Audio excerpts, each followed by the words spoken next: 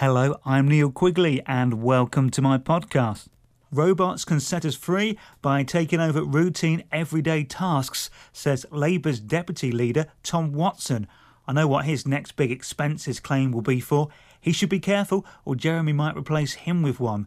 Although, after the Diane Abbott bot had a mini meltdown during the last general election, they might need to go back to the drawing board with them.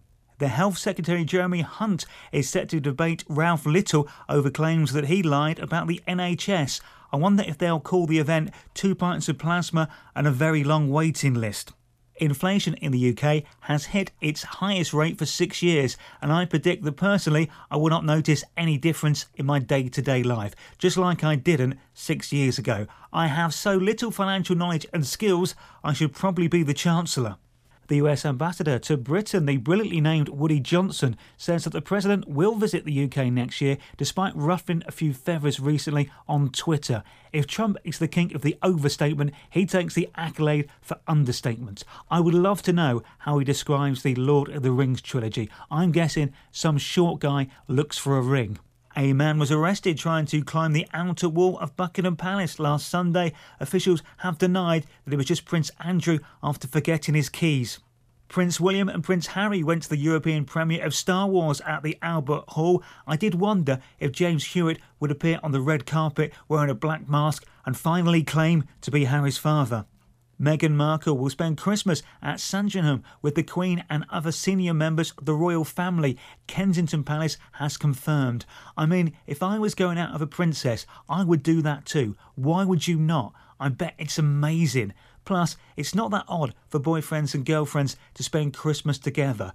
Will every household in the UK now have to confirm who is joining them for Turkey on the 25th? Meghan Markle was the top trending Google search in the UK during 2017, proving once and for all that nobody in the country actually watched Suits or had any idea who she was. The top trending Google search question of the year was what is a hung parliament, which of course is one where you have a giant unreliable Johnson in one of the leading political roles. During the snow, Uber quoted a doctor £149 for a 10-mile journey. I always wondered what the company name meant. Its full name is clearly Uber Expensive. In a move that proves the world can still do irony, on the iciest day of the year, there was train disruption at Waterloo thanks to a trackside fire. I think I have said this before, but if ISIS really did want to bring the entire United Kingdom to its knees, they just need to build a giant snow machine. If the United Kingdom was Superman, snow would be our kryptonite.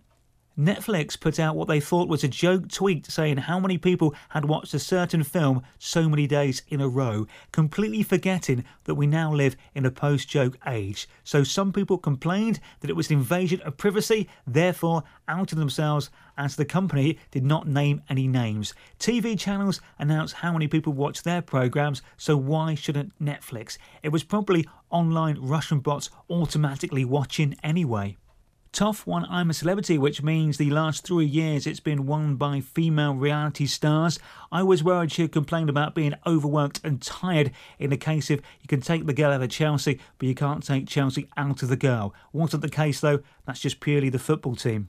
The cartoon Peppa Pig has come under fire for how many times the family doctor does house visits for the slightest ailments. With GPs worried toddlers could copy this themselves, though they appear less worried they will start talking to real pigs or trying to put clothes on them. Plus, in real life, you have to get past the clinic receptionist first, and you do not master those skills until you are at least in your 20s. A police officer has been sacked for regularly having sex with 2 different women while he was meant to be working on night shifts. He was on heat when he should have been on the beat. I'm surprised he didn't get promoted to CID with all his under-the-covers experience.